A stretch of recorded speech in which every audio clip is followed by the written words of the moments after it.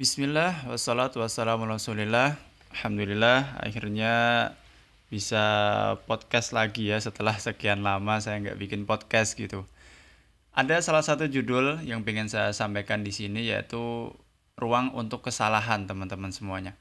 Kadang kita terlalu optimis sama suatu hal. Contohnya nih, misalnya saya udah belajar lama untuk prepare masuk ke perguruan tinggi yang benar-benar udah diinginkan banget lah sejak lama gitu. Tapi kita kadang lupa berpikir bahwa seandainya saya nggak masuk tuh gimana ya gitu. Kita jadi lupa untuk memikirkan plan B-nya. Atau hal yang lainnya deh. Misalnya kita beli HP second gitu ya. HP second terus kita percaya karena itu punya teman sendiri akhirnya ya udah saya beli deh HP-nya gitu.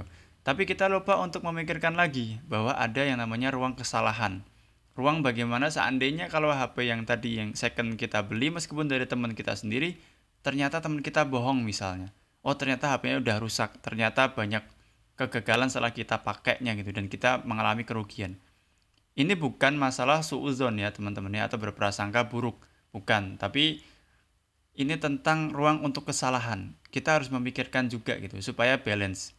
Kalau dikit-dikit mikir buruk itu kan nggak boleh ya. Sebagaimana Allah berfirman, ya ayyuhalladzina amanu jtanibu katsiran minadh-dhon. Wahai orang-orang beriman, jauhi dari kalian itu kebanyakan prasangka. Nah, ini maksudnya adalah cari-cari gitu kan.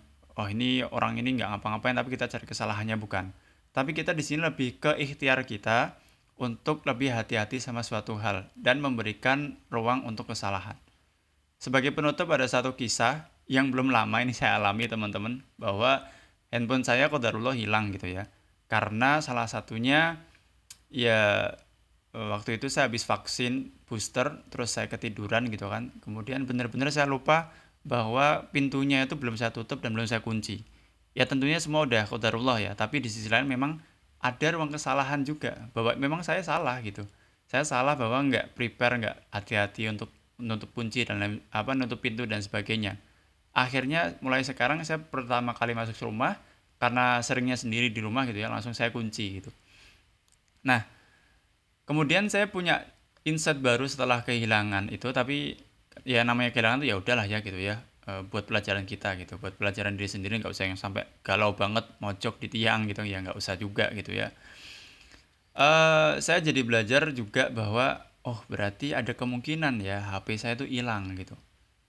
Kan gitu kan biasanya kan kita nggak pernah terpikir ya kan beli HP tapi beli HP untuk memikirkan HP itu hilang kan kayaknya nggak pernah ada gitu kan.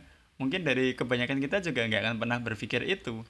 Cuman setelah ini saya jadi pikir gitu teman-teman bahwa bisa ya HP saya tuh sebenarnya bisa hilang gitu. Atau HP saya bisa rusak mungkin seminggu atau 1 tahun ke depan gitu kan. Nah dari situ mulai sekarang saya menyisakan sedikit dari penghasilan saya, penghasilan umum gitu ya, kerja misalnya berapa gitu terus saya sisakan ya paling enggak 200 atau 300 ribu untuk ruang kesalahan tadi. Maksudnya di sini adalah untuk jaga-jaga, misalnya saya butuh device, tiba-tiba HP saya hilang, atau mungkin 1 tahun ke depan laptop saya akan rusak karena udah cukup lama pemakaian, atau mungkin yang lainnya lah, yang kebutuhan saya untuk kerja gitu terutama gitu. Dari situ saya belajar ternyata kita harus memikirkan itu untuk menjadi sosok yang lebih matang. Sebagaimana ini juga dijelaskan ya kalau di dalam sebuah hadis itu ketika ada salah satu sahabat yang masuk masjid tapi untanya itu lupa nggak diikat dulu gitu, nggak diikat dulu karena beranggapan saking tawakalnya gitu kan nggak hilang nggak gitu kan kalau bahasa kita lah.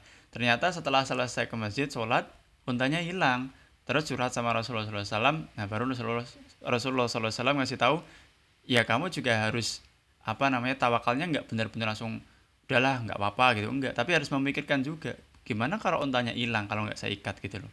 Bahasa kita kayak gitu ya. Jadi intinya adalah optimis itu jelas teman-teman boleh ya, kita harus optimis tapi kita nggak boleh terlalu suudzon, tapi jangan lupa juga untuk sisakan untuk ruang kesalahan juga.